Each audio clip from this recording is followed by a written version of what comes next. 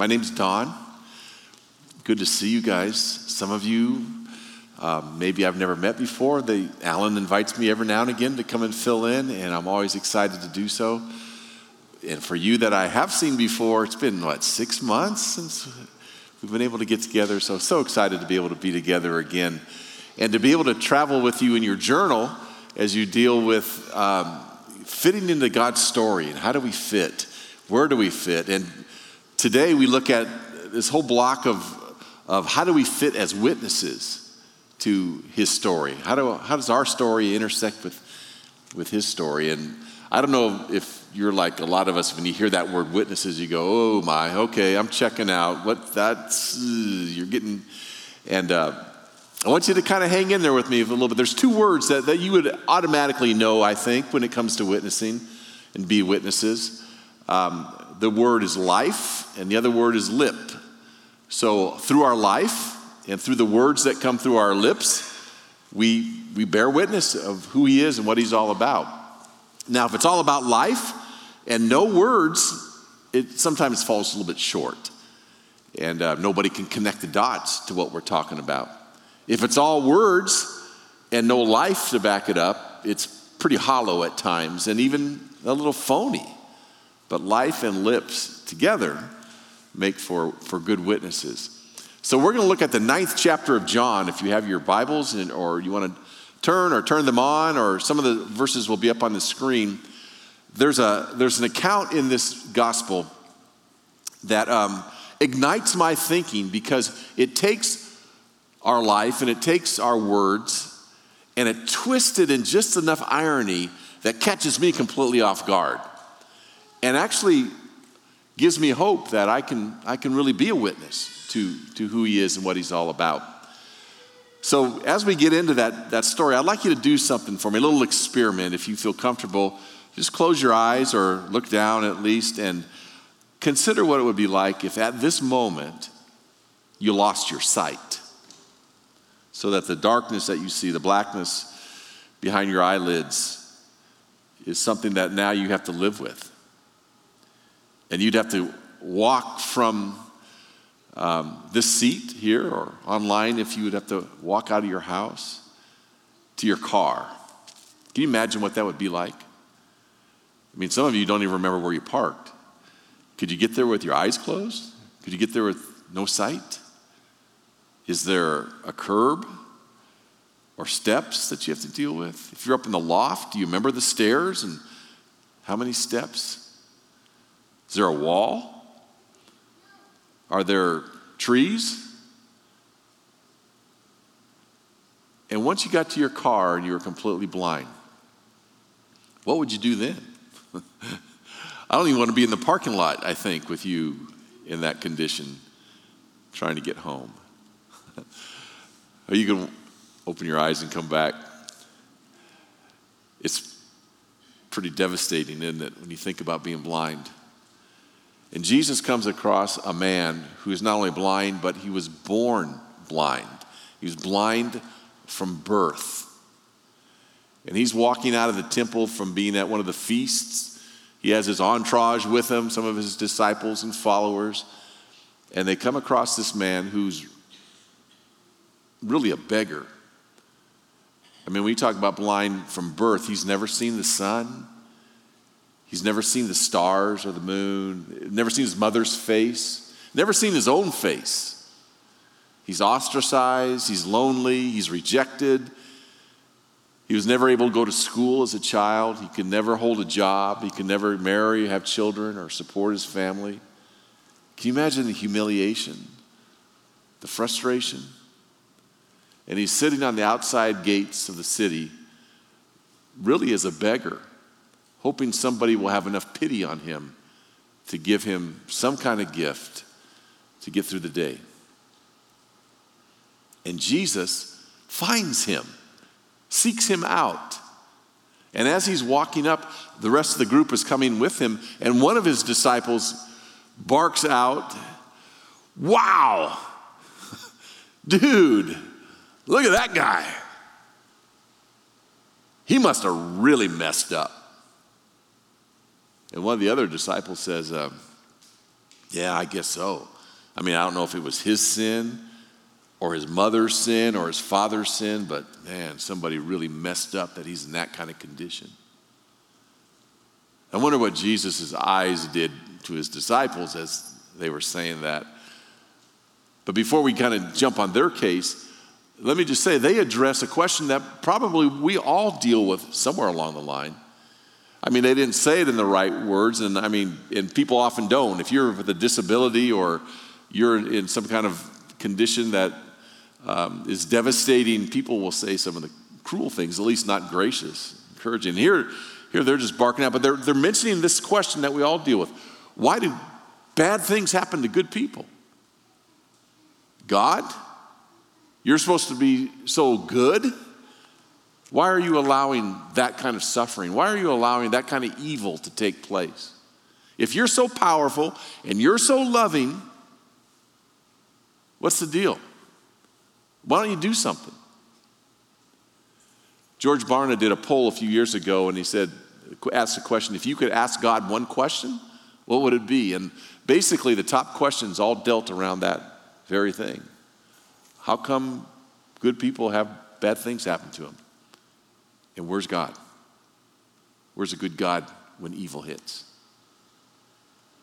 And so it's like, this is really what the disciples are saying.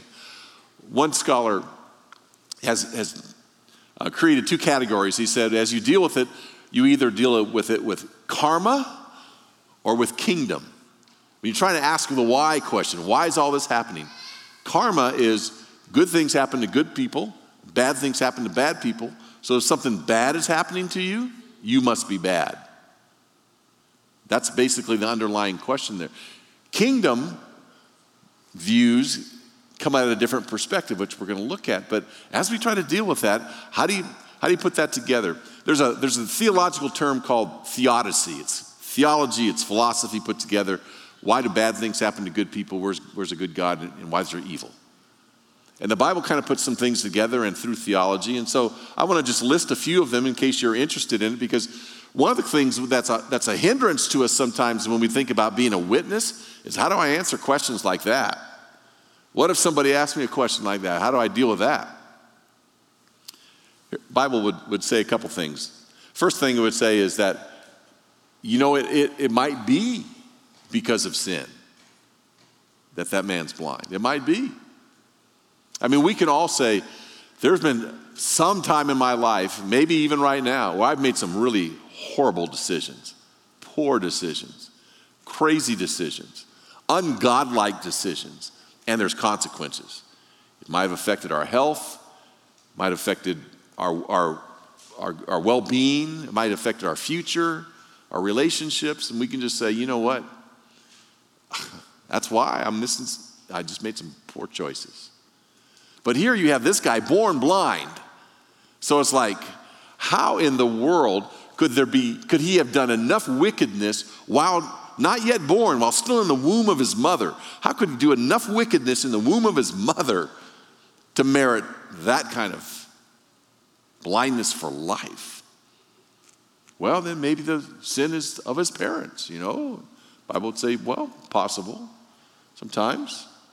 I mean, his mother might have been abusing alcohol or drugs, and maybe there was a birth defect because of that. Or maybe his dad was abusive and pushed the mom down, and she fell, down the stairs or something, and there was a birth defect. It's possible, I suppose. The Bible also says another way to look at it, though, is that we just live in a broken world. We live in a fallen world. The Bible will talk about how when God created everything in Genesis 1 and 2, created the whole world, he said, it's good, it's good, it's good, it's good, it's good. And then he created man and woman, Adam and Eve. It's good, it's even better than I thought. And then sin, disobedience comes in, and everything just falls apart. Sin interjects itself into this world and affects everything from the condition of this man and woman to the condition of the world. So that everything, disease and disaster, weather patterns, death itself enters into the human existence because of sin. Things huge to things small. Pain in childbirth, thorns in the ground, All come from that. And until the Lord comes again, and when he comes again, he's going to redeem even the creation. But until then, we deal with a fallen world that just sometimes it's the way we live. It's where we live. The Bible says sometimes it's the attack of the evil one. It's the attack of demons or of Satan himself. And that it's not just bad people that have bad things happen to them. Sometimes good people, sometimes godly people, the most righteous of people have things happen to them. And it's an attack of the evil one to trip them up. I mean, if you go in the Bible and you read about Job, you remember Job in the Old Testament? Job was like the most godly man that's ever lived, the most righteous man up to that time. And his life is decimated. And as we read through and he hears friends and family say, you must have messed up somewhere. There's got to be sin here somewhere for this to happen to you. This doesn't happen normally. There's got to be something that you're hiding something. And find out that really the whole time it was Satan attacking him, hitting him with everything he had. Jesus, who sinned none, not at all, suffered untold suffering. Sometimes it's the godly, not the ungodly, that suffer. Sometimes we're just an innocent victim. You happen to be in the wrong place at the wrong time, and boom, something happens. You're driving down the road, minding your own business. On the other side of the road, somebody is texting while they're driving. They cross the line, crash the car, and the result is tragic.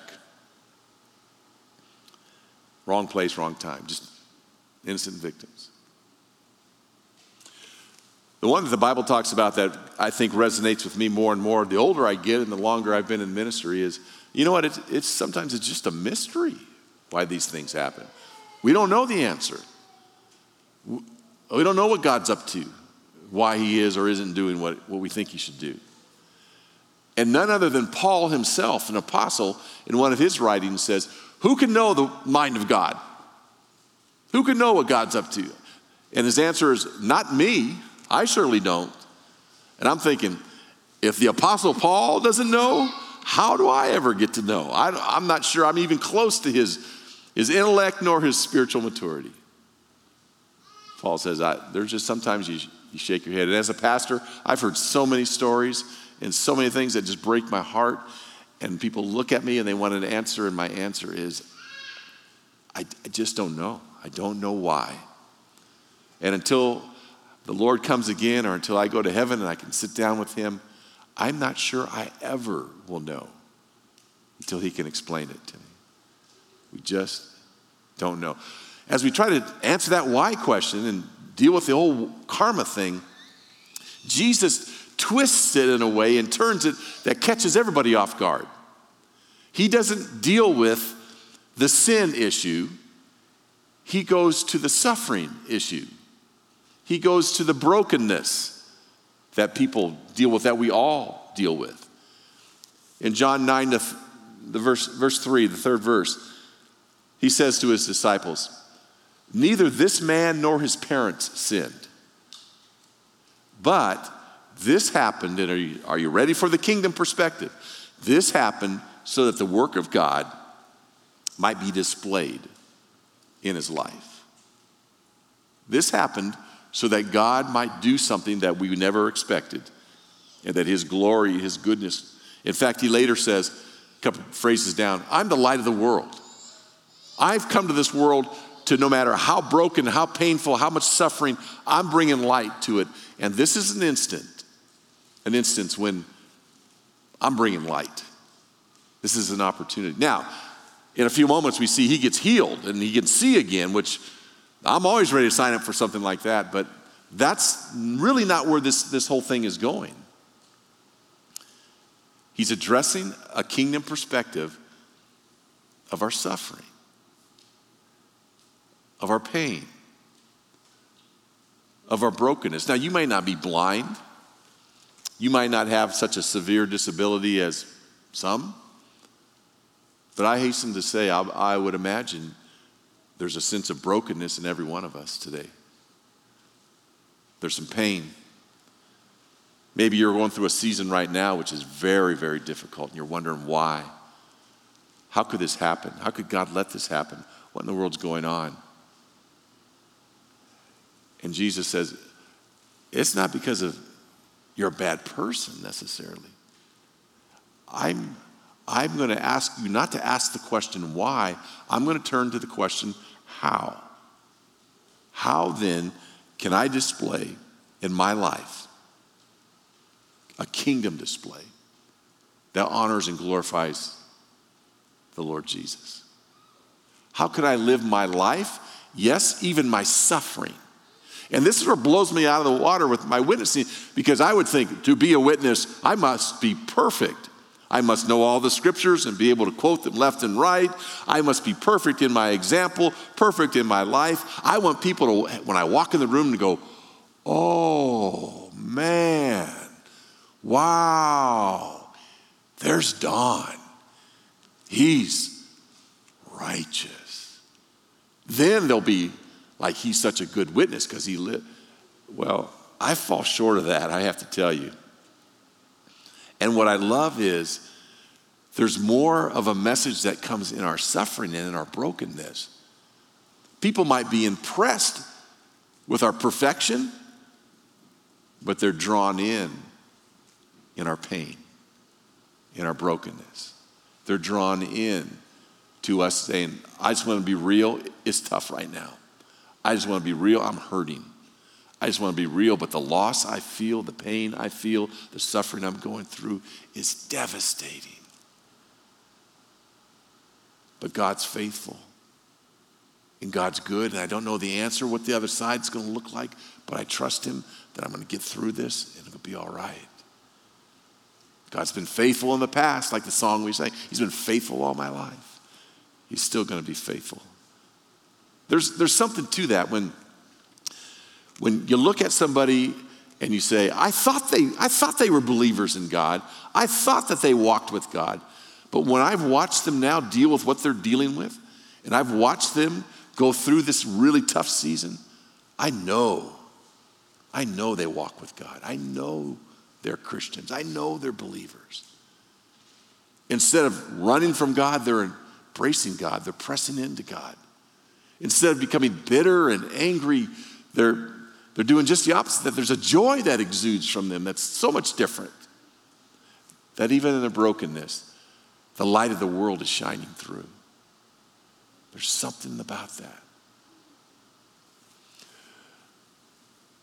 10 years ago, I suffered a spinal cord injury. I've shared my story here before in years past. Went into the hospital with a lot of back pain. Next day, through emergency surgery, I had the doctor standing at the foot of my bed talking to my wife and I, saying, I don't know if he'll ever walk again. Not sure he ever will. Went into a month of rehab in a rehabilitation center where first they talked about trying to get me to walk again, but really it was learning how to transfer from a wheelchair to a bed, and from a bed to a wheelchair, and from a wheelchair to a regular chair, and how to just care for yourself with some of the basic needs that you never thought as an adult you'd ever have to deal with again. My life was devastated. I felt like my life was over. I felt like I can't even express all I felt. It was boom. In the middle of the rehab, as I continued to learn how to navigate in a wheelchair, I had numerous therapists. One time my therapist came in and said, hey, it's a beautiful afternoon up in the Northwest, springtime, which isn't always beautiful. It's usually raining. It's sunny. The blossoms are coming out. The leaves are starting to bud. Colors of spring. Let's go for a walk outside, which means me wheeling. And we're walking for a while, and she goes, hey, there's a park up there. You would really love it if you want to go. I said, no, it's uphill. She goes, I'll push you. So she starts pushing me in the wheelchair up to this park. And as we're going, she says, Don, you're a pastor, aren't you? I said, yeah. What do you think? What do you mean? What do you think about God? I mean, now that this has happened to you, do you feel the same about God? Now that this has happened to you, where's your faith in God? And where's God? he's like basically saying, are you going to throw up your hands and quit? And if I prepared for it, I might have come up with some kind of statement. But she caught me so off guard that it blew me away. And I just responded to her with all I knew. And that is, I can't imagine going through this without God. I don't know why I'm in this condition. I don't know why he allowed this to happen. I don't understand it. I would rather not be like this. But I can't imagine what it would be like to have to deal with this without God. He's my only strength I know. He's my only hope.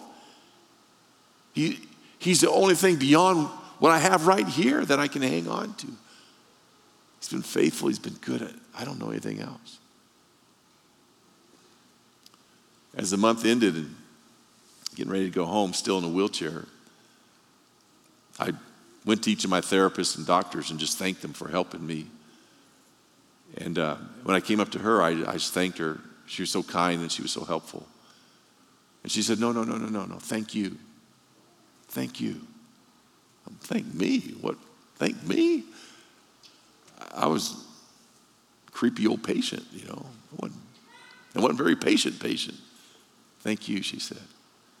I haven't been to church since I was a little girl.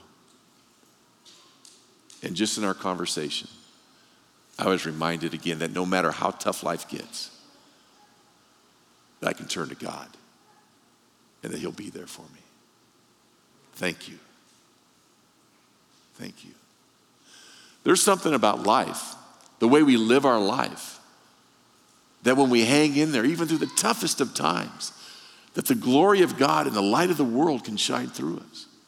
He shines in a way that when we're dealing with other people that are going through the same kind of thing, we have words of comfort that no one else has. If you have a disability or you have some kind of disease or illness, chronic illness that has put you in a condition that others that are going through the same thing, you can speak into their life like no one else can speak. And you can comfort them with the words that you're comforted by from our Lord. If you've gone through a divorce, you can speak into somebody's life who's going through the pain of divorce and feeling the rejection and feeling the isolation, and you can encourage them like no one else can.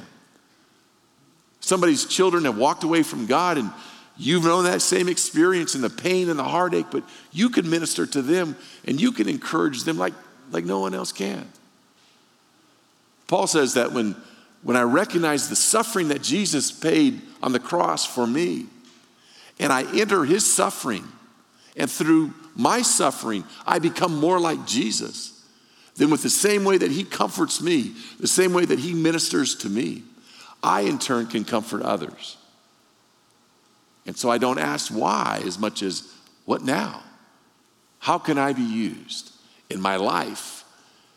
And the irony is in the worst part of my life, Paul talks about a vessel that is filled with light and the light overflows and people can see the light. But even more so, every now and again, that vessel will be cracked. And the more cracks in it, the more light shines through. And the more the light shines through the cracks than without the cracks. He gives some of us that are cracked pots a little bit of hope. But the light shines through our brokenness more than anything else. Life. Well, then Jesus takes it and he turns everything around.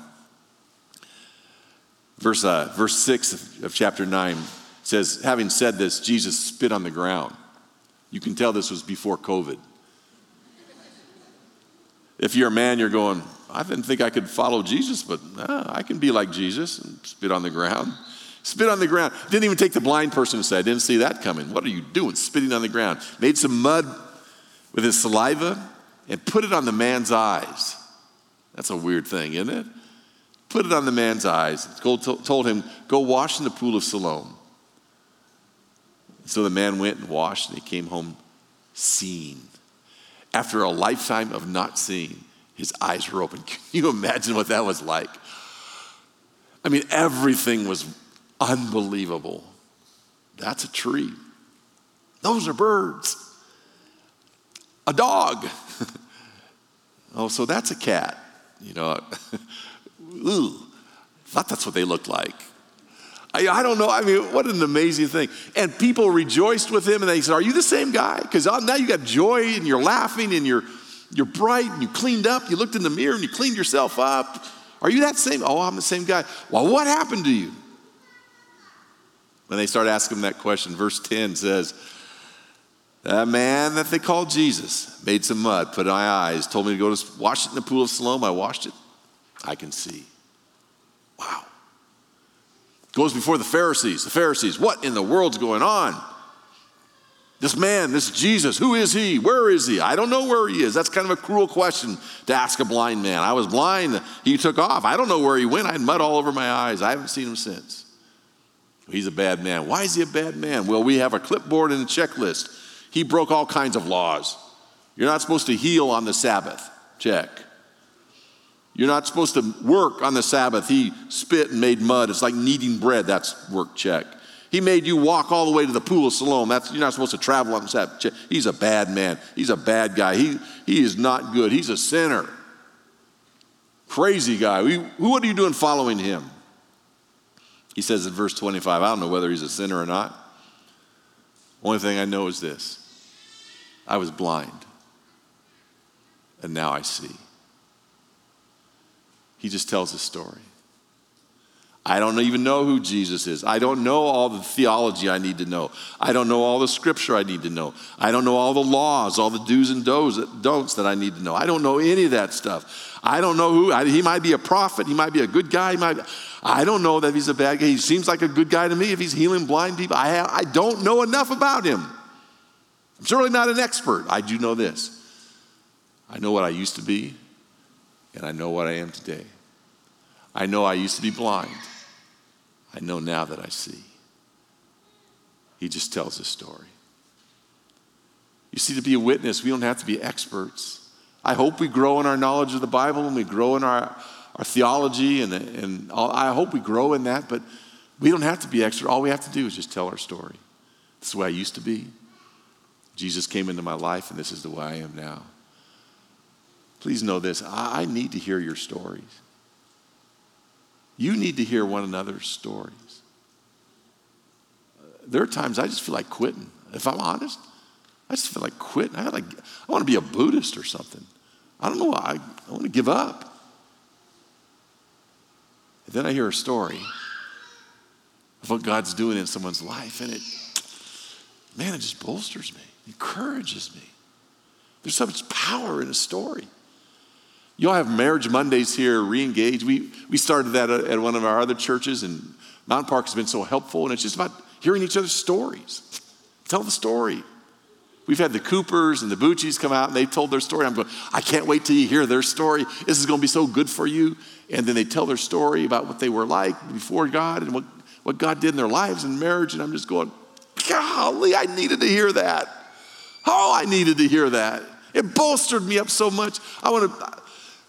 I can't believe it. God's so good. He did that in your life. He could do that in my life. We need each other's stories. The world needs our stories. In this darkened world, it's gone so crazy. And it feels like it's about ready to fall off the cliff. The light of the world is still the hope of the world, Jesus. And he needs us to be the children of the light to shine through. And through our life, and through our words, to point to him. Tell our stories. And then finally, Jesus heard that they threw him out. They had enough of this guy. He wasn't doing what he was supposed to do. And then I love this in verse 35. When Jesus found him, he said, do you believe in the Son of Man? The man said, Lord, I believe, and he worshiped him. When he found him when he was blind and couldn't see, and he healed him. He got rejected and thrown out. He's all alone and isolated again. And Jesus finds him again. What happened physically when he gave him his sight now happens spiritually when he opens his eyes to who Jesus is. Do you believe in the Son of Man? I don't know who the Son of Man is. I have no idea. Have you heard him speak? Because what you've heard speak, you now see, Jesus says. Your eyes are open. The one speaking to you is him. Wow. I heard the words of Jesus. I heard him tell me to go wash, and I could see that same voice is the voice of Jesus, is the Son of Man, is the Messiah. Wow, I believe. Can you imagine what it's going to be like in heaven? When after all the words we've heard of Jesus and about Jesus, maybe the urgings of Jesus, the voice of Jesus, the teachings of Jesus, that all of a sudden when this man, God's Son, comes walking to us and we put his words, identifying with him, seeing him eyeball to eyeball. Wow. Wow. Jesus. And this man worships him. I don't know if he fell down on the ground to worship him. I don't know if he prayed. I don't know if he sang, what he sang. My imagination, when he got up again, he had a song in his heart still, though. And I bet it went something like this, even though it wasn't written. Amazing grace. How sweet the sound that saved a wretch, a beggar like me. I once was lost, and Jesus found me and found me again. And for some of us, and found me again, and found me again, and found me again, and found me again. Aren't you glad he found you? I once was lost, found. I was blind, and now I see.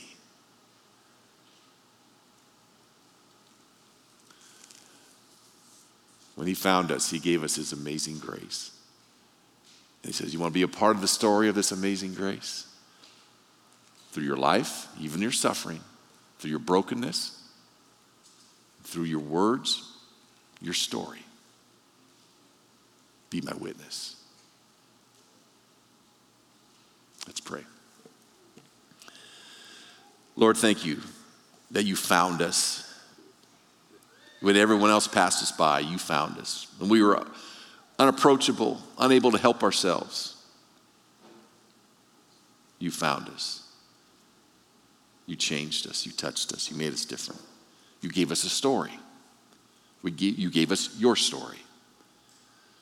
Lord, I want to boldly ask that maybe this week you would open up a door for each one of us. Friend, family, stranger, someone that we can tell our story to. That people will know the light of the world because it is on display in each of us. In Jesus' name we pray. Amen.